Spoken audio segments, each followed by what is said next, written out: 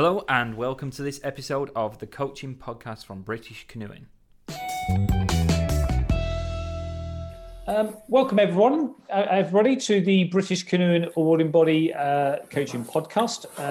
My name is Lee Pooley. I'm the head of coaching at British Canoeing, and as you may have know already, that we are running a mini-series aimed at exploring with experienced and highly regarded coaches their thoughts and approaches on how they decide on what to coach or focus on during a coaching intervention.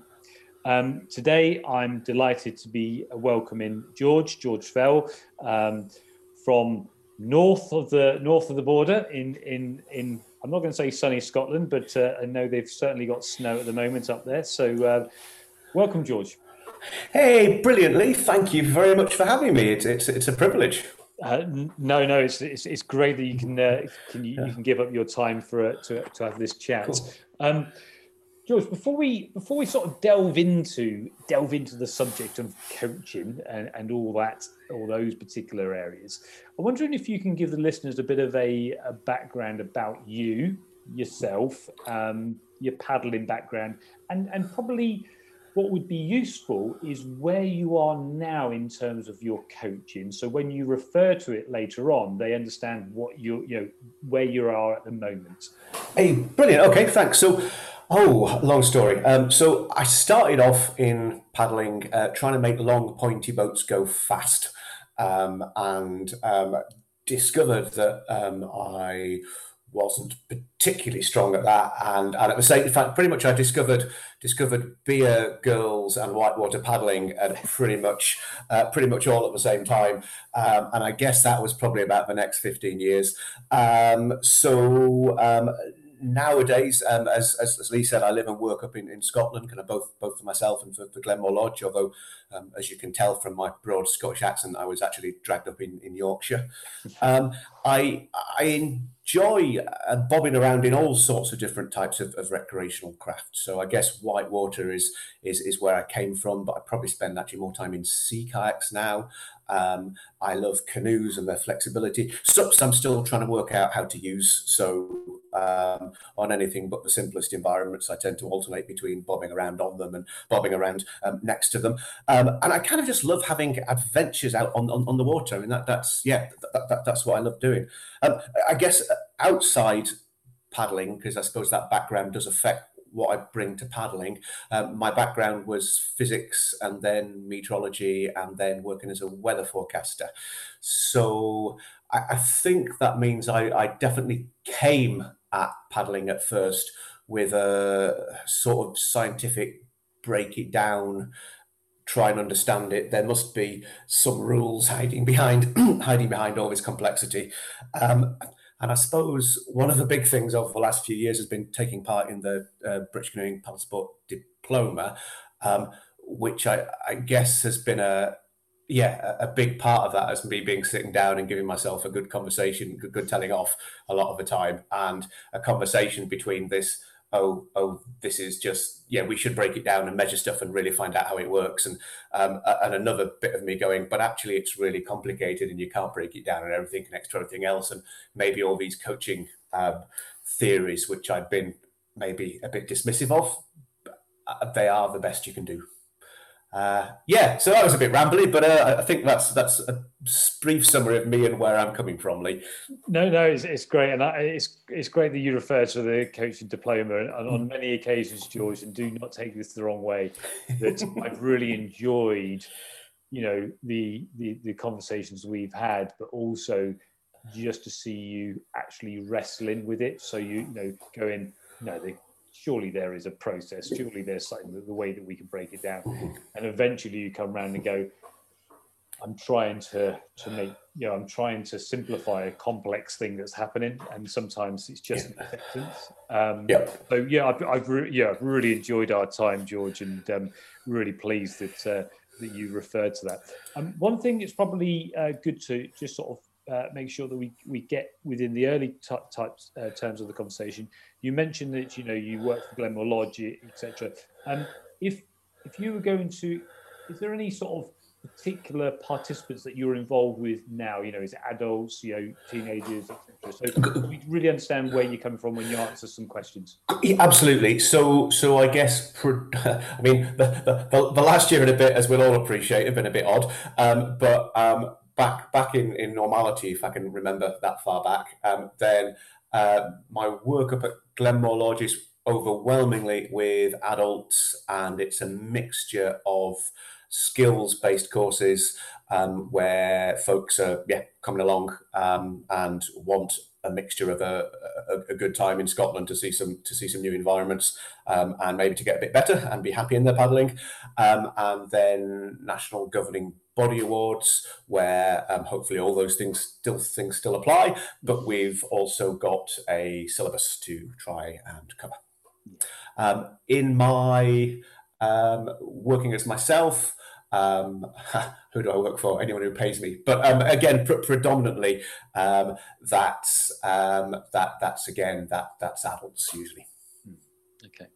Oh, that's really useful, because I'm sure we'll return to that about those particular areas as we move through.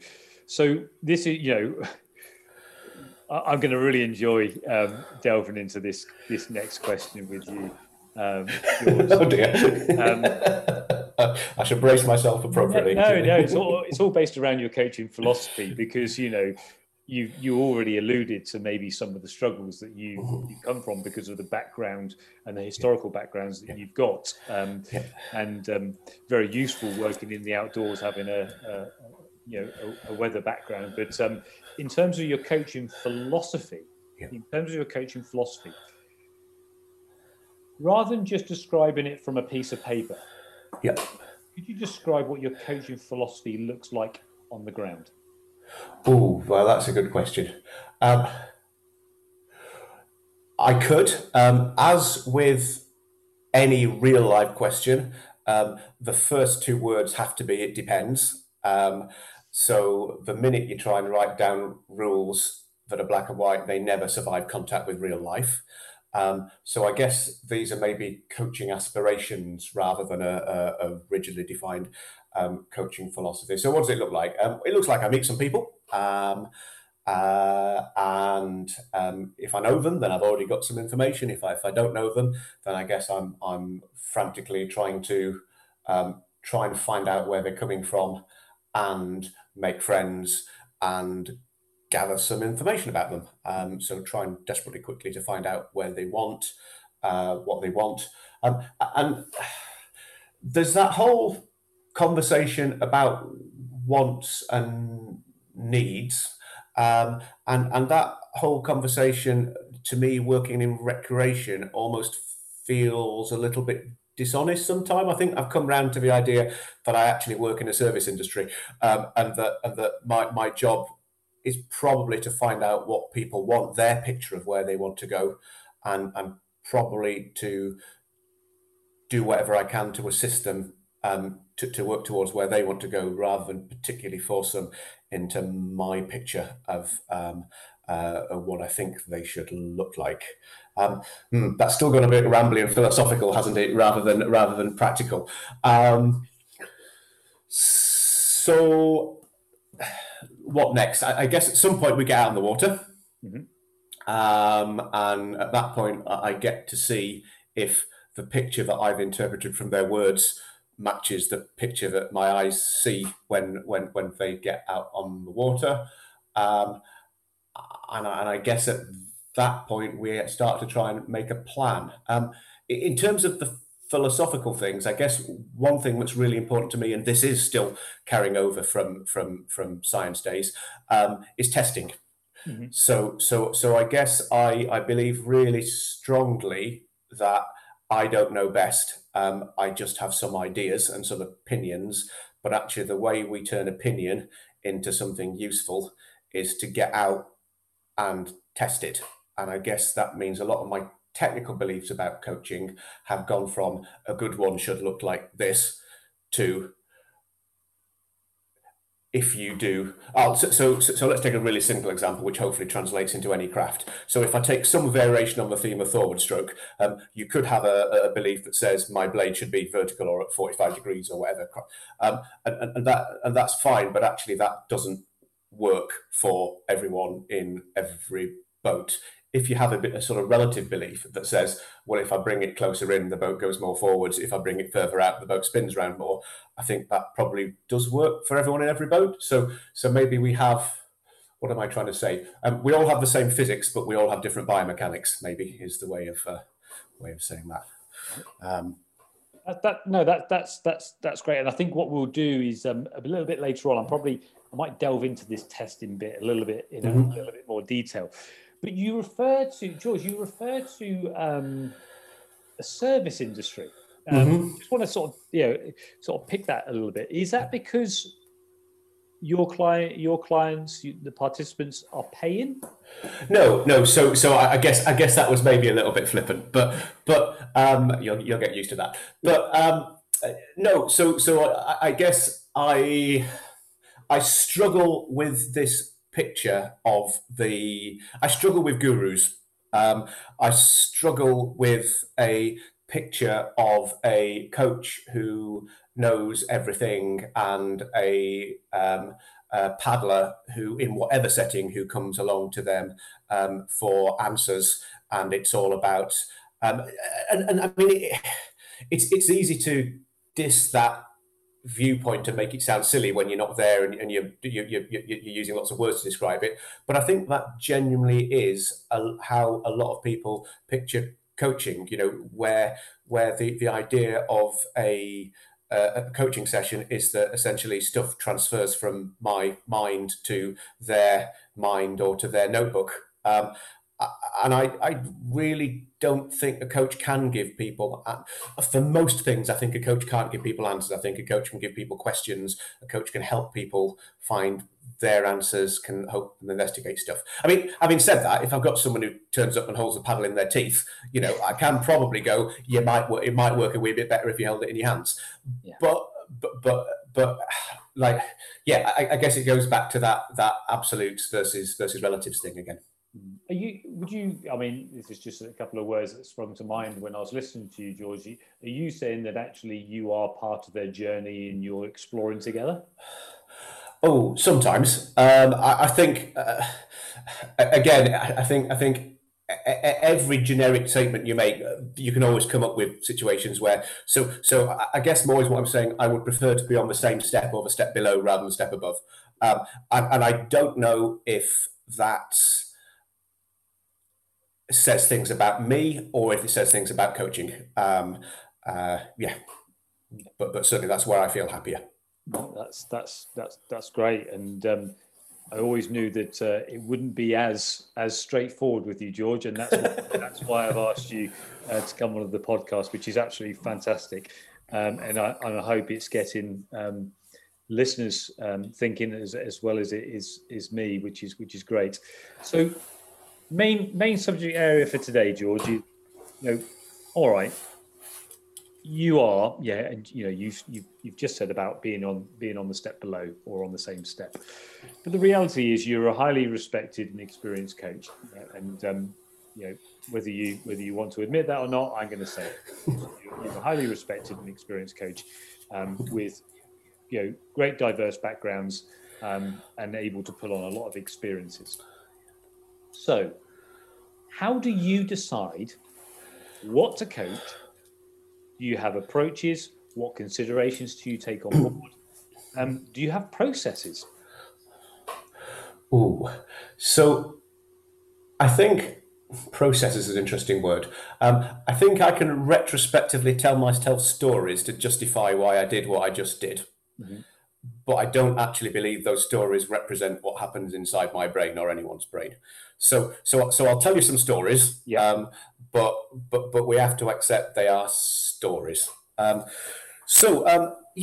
suppose started off. We already kind of briefly mentioned that idea of needs and wants. So I guess trying as much as possible to have a picture of where people want to be, And the trouble is that picture often comes to me via the medium of words, and words are actually terrible mediums for communicating pictures.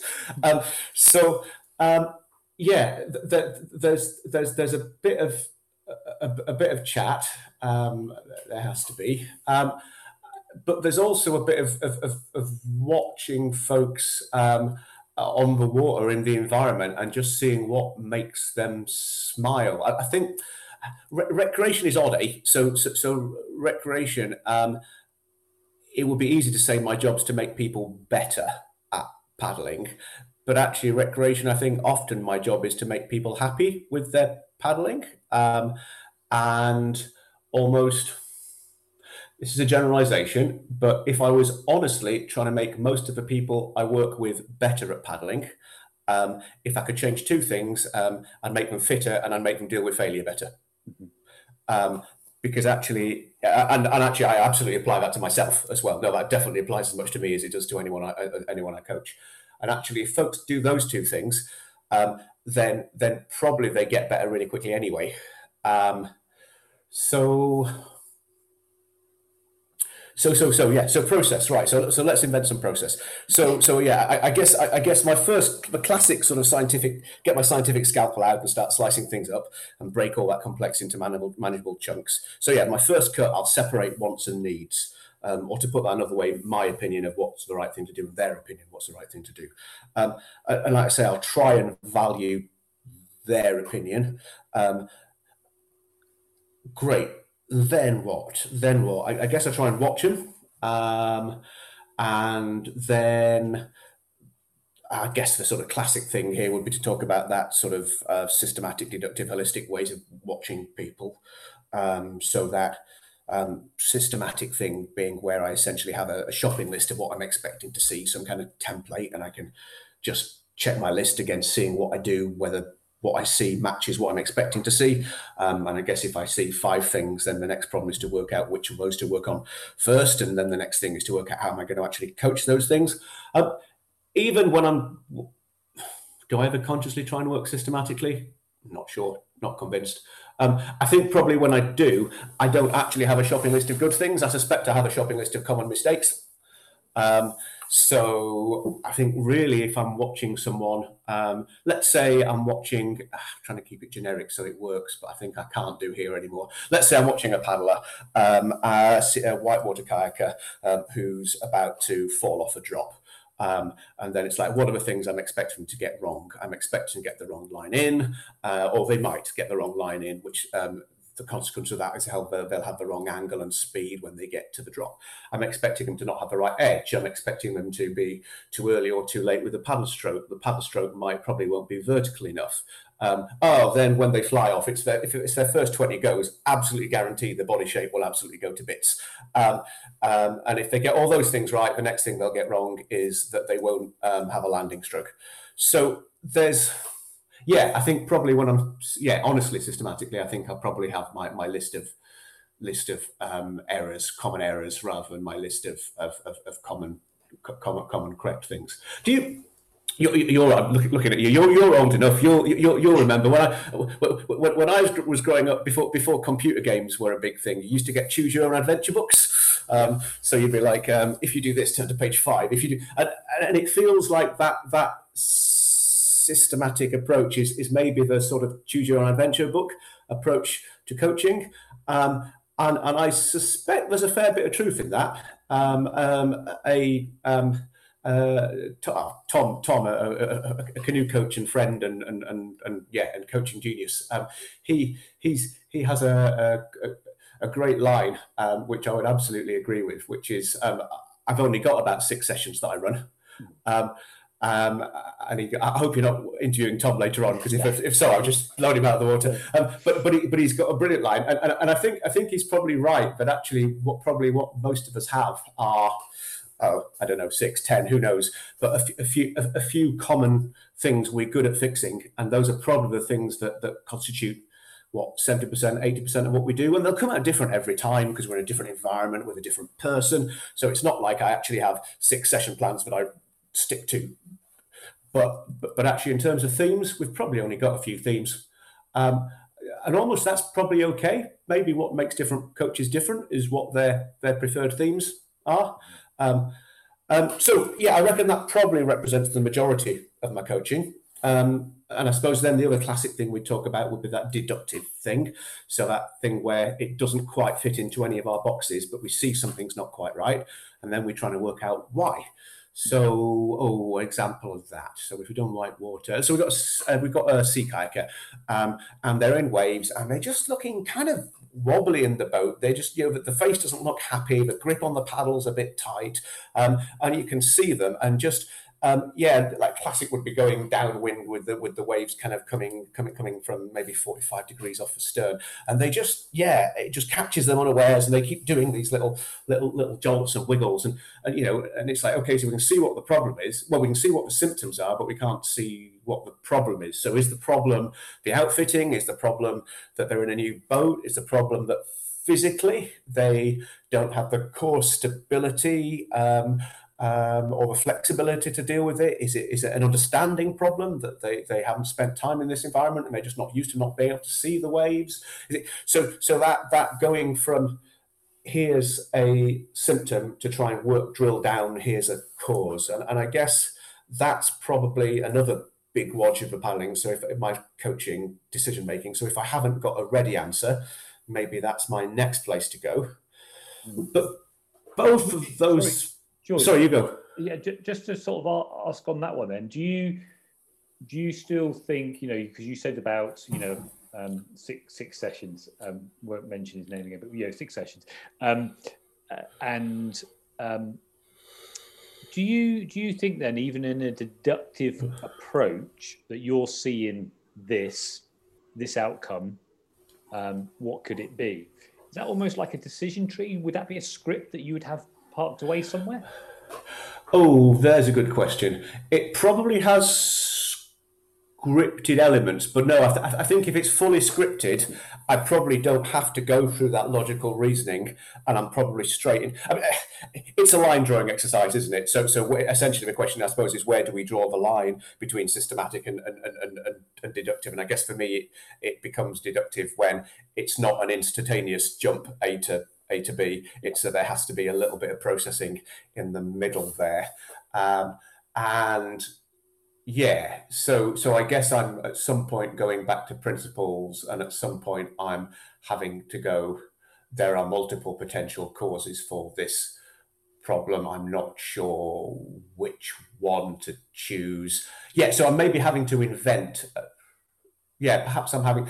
So. Yeah, no, thank you. That's a really perceptive question. Thank you, Lee. So I think maybe there's no difference in our beliefs. I think maybe we're just drawing the line between systematic and deductive in a slightly different place.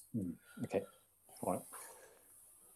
And then this deductive element of it, a bit like a Sherlock Holmes. Are you then going? It could be 5 things, and then do you just go, well, one at a time, I'm going to address it, and if it doesn't solve it, I go to the next one, I go to the next one, I go to the next one? I don't think I've ever been as logical as that. So I mean, it depends what the thing is, doesn't it? I mean, asking them would be a good start, or even maybe going, here's the thing. Here's the thing I see. Can you tell me more about it? Because it may be that they tell me, and it's my mate's boat, and it's just like, oh well, there wasn't a point in me wasting my time trying to discover the other 4, investigating the other 4 possibilities. So chat to folks, see where they're coming from, and then so maybe it could be just try things. It could be try and do some experiments. So it could be, okay, so we're feeling a little bit wobbly when the waves are coming from somewhere in the stern quarter. Let's point into them and see if that makes a difference. Okay, so you're fine when you're pointing into them. So okay, let's go across them. Okay, so now you can see them coming, but the boat's hitting them in a kind of wibbly direction rather than the stable direction of the boat. Okay, you've got it. So you look stable there. So in that case, we can cross off. It's not that you haven't got the core stability to deal with it. I think we do experiments. I think we probably do a bit of science at that stage. Okay, which is quite nice for you, isn't it? Yeah. Can I, is it okay if I just finish off the please do. Yeah, cool. So the holistic thing is the one that I'm really interested in, which I guess will bring us on to cognitive biases and all that kind of shenanigans. So I think all those nice, logical, pretty things that look good in flow diagrams, I think probably don't represent most of what I do. So I reckon most of what happens at not particularly a reasoning, thinking, verbalizable level. It's just like the thing to do next is the thing that pops into my head. And there's some really interesting research about that. There was a guy called Schooler in the 90s who was looking at what they call, what do they call them? The kind of problems where you don't think your way to a solution. The solution pops into your head. Insight problems, that's right. So things like some cryptic crossword clues. Problems where you don't reason yourself to an answer. You just rock backwards and forwards for a bit, and then suddenly you see it. An example. So take 10 coins and make a pyramid. So like 4, 3, 2, 1, a pyramid. And then I do hope someone's going to listen to this podcast and actually do this, because it's a great one. So you can turn that pyramid upside down just by moving 3 coins. Okay. And Schooler did experiments about these kinds of problems, and he found that if you get people to try and think systematically about those problems, or even worse, to try and verbalize them, they get worse. So not only does consciously thinking about it not help, it actually makes things worse. And if you tell them that it's the kind of problem where you don't need to think about it, that also makes them worse. Which is brilliant. So it's like the bit of brain that's involved in solving these really complicated problems, these multifaceted problems, where the answer just pops into your head. Not only can you not switch it on consciously, but actually it's inhibited by trying to consciously find a solution. And so, I kind of feel that probably a lot of coaching problems are insight problems. They're multifaceted, complex problems, not sequential, easily broken up problems. And I'm sure we've all I've definitely had it and have it loads on sessions where you get that sinking feeling in the pit of your stomach, where it's just like, I know this is about to go wrong, and I don't have a solution to this next bit, and I can see there's a problem, and I can maybe even put the problem into words, but can he fix it? I wonder if our non-thinking brains are actually better at dealing with those than our thinking brains. It could well be, George. And I think what's really, really great is that honesty that you have, George, about going, we've all been in that place, and I'm sure we'll be in that place many more times of going, I don't know where I'm going with this. Yeah. Well, I when did I last do a webinar? I haven't been in that place for at least 36 hours. So, I think what's really interesting is, I think, if we just go back into, where you talked about systematic, deductive, and this holistic approach, and really good. And I do hope people do the coin bit. I will, when I get off this podcast, I'll have a go at this coin. Okay. But all of them have absolutely a full potential of being dominated by your own bias. Yep. So are you, for listeners, what is your conscious bias? So what do you know is your conscious bias? And do you have any way of managing that? Okay, great. So I guess in terms of, so big picture biases, I would argue 15 years ago, I would always jump to the technical. And then I think I may have gone, like pendulum swinging, I may have gone too far the other way. And I think I spend a lot more time trying to gently gently nudge people in the direction of trying to be happy with their paddling, and to see as something to motivate you, not something to run away from, with varying levels of success. So I guess I spend a lot more time doing touchy-feely things than I do hard tech things, and I think that is sometimes a weakness. I think certainly I'm doing the thing which I believe is helping people most, but actually I also need to do the thing that they believe helps them the most. And I guess that goes back to that wants versus needs conversation, and I've just argued against myself there. Good. And then within technical, I guess, as I say, my background originally was trying to make long pony boats go fast. And so I see power transfer. I guarantee if I watch someone paddling, I'll see things about, oh, you could use your body more efficiently to really drive that boat forwards. And I guess certainly for across all the disciplines I'm involved in, actually, if you can make the boat go forwards in the right place in the environment, then probably I think that's 90% of the technical and tactical job done. So I'm aware of those biases.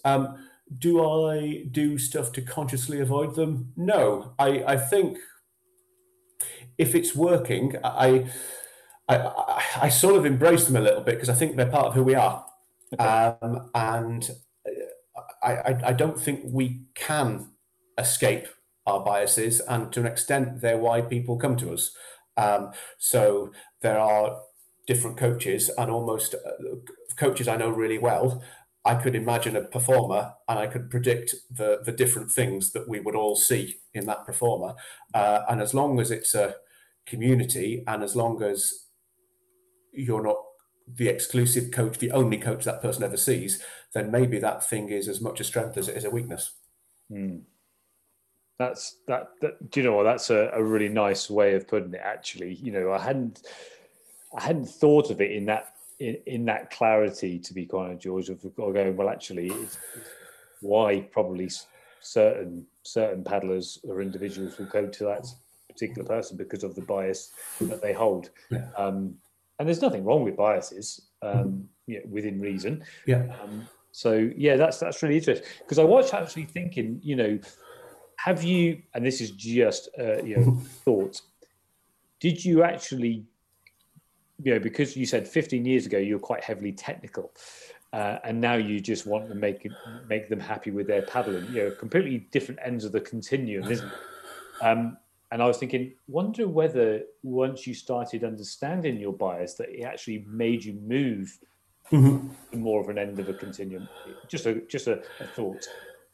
Yeah. I think so, and I think that's going to be a continuous process. So I think there'll be at some point in the next few months, there'll be another thing where I look back on something and go, oh, I really missed that, and actually, if I'd have gone off in this direction, and then that'll be my thing for a little while, and that journey will never stop. I hope, all the time I'm coaching, then hopefully, it would be really dull if I was a finished product. That would be terrible, So I think that journey. Yeah, that journey has to continue. Yeah, I don't think anyone can accuse you ever of being dull, George. This has been absolutely fantastic, and what I would hope is, later on in the year, maybe we could catch up again and delve into particular subjects in a bit more depth. But I think for me, it's been really, really great, and thanks very much for being really open and honest about you as a coach. Before we sort of wrap it up, what are you focusing on at the moment in terms of your coaching? Because there's always something with you, George. You're always looking at something. You're always investigating something and trying stuff out. What are you paying particular attention to at the moment? So right now, reality has forced me into trying to learn about how to make learning happen online, and I'm definitely very much at the crash and burn stage. of that. And it feels like it's something where it is possible to do it really well, and there are a ton of advantages to it. But I don't feel like any of us are doing it really well or really capturing those advantages yet.